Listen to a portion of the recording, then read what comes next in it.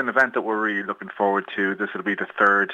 such running of an event that we've had, and it's always been a really popular day. We're always happy to welcome our colleagues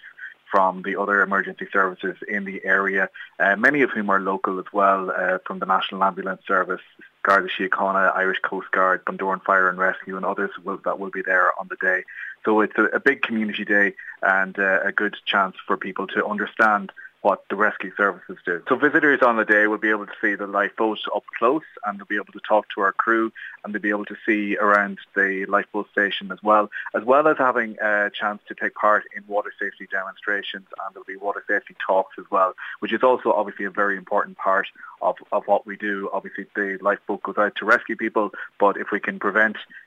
those situations happening in the first place by arming people with the knowledge when they are around water, what to do if they get into trouble, then we want to impart that information on the day. So it's an informative day and an entertaining day, and then just a day that people can find out exactly what kind of equipment we're using and talk to all the different personnel from the different emergency services.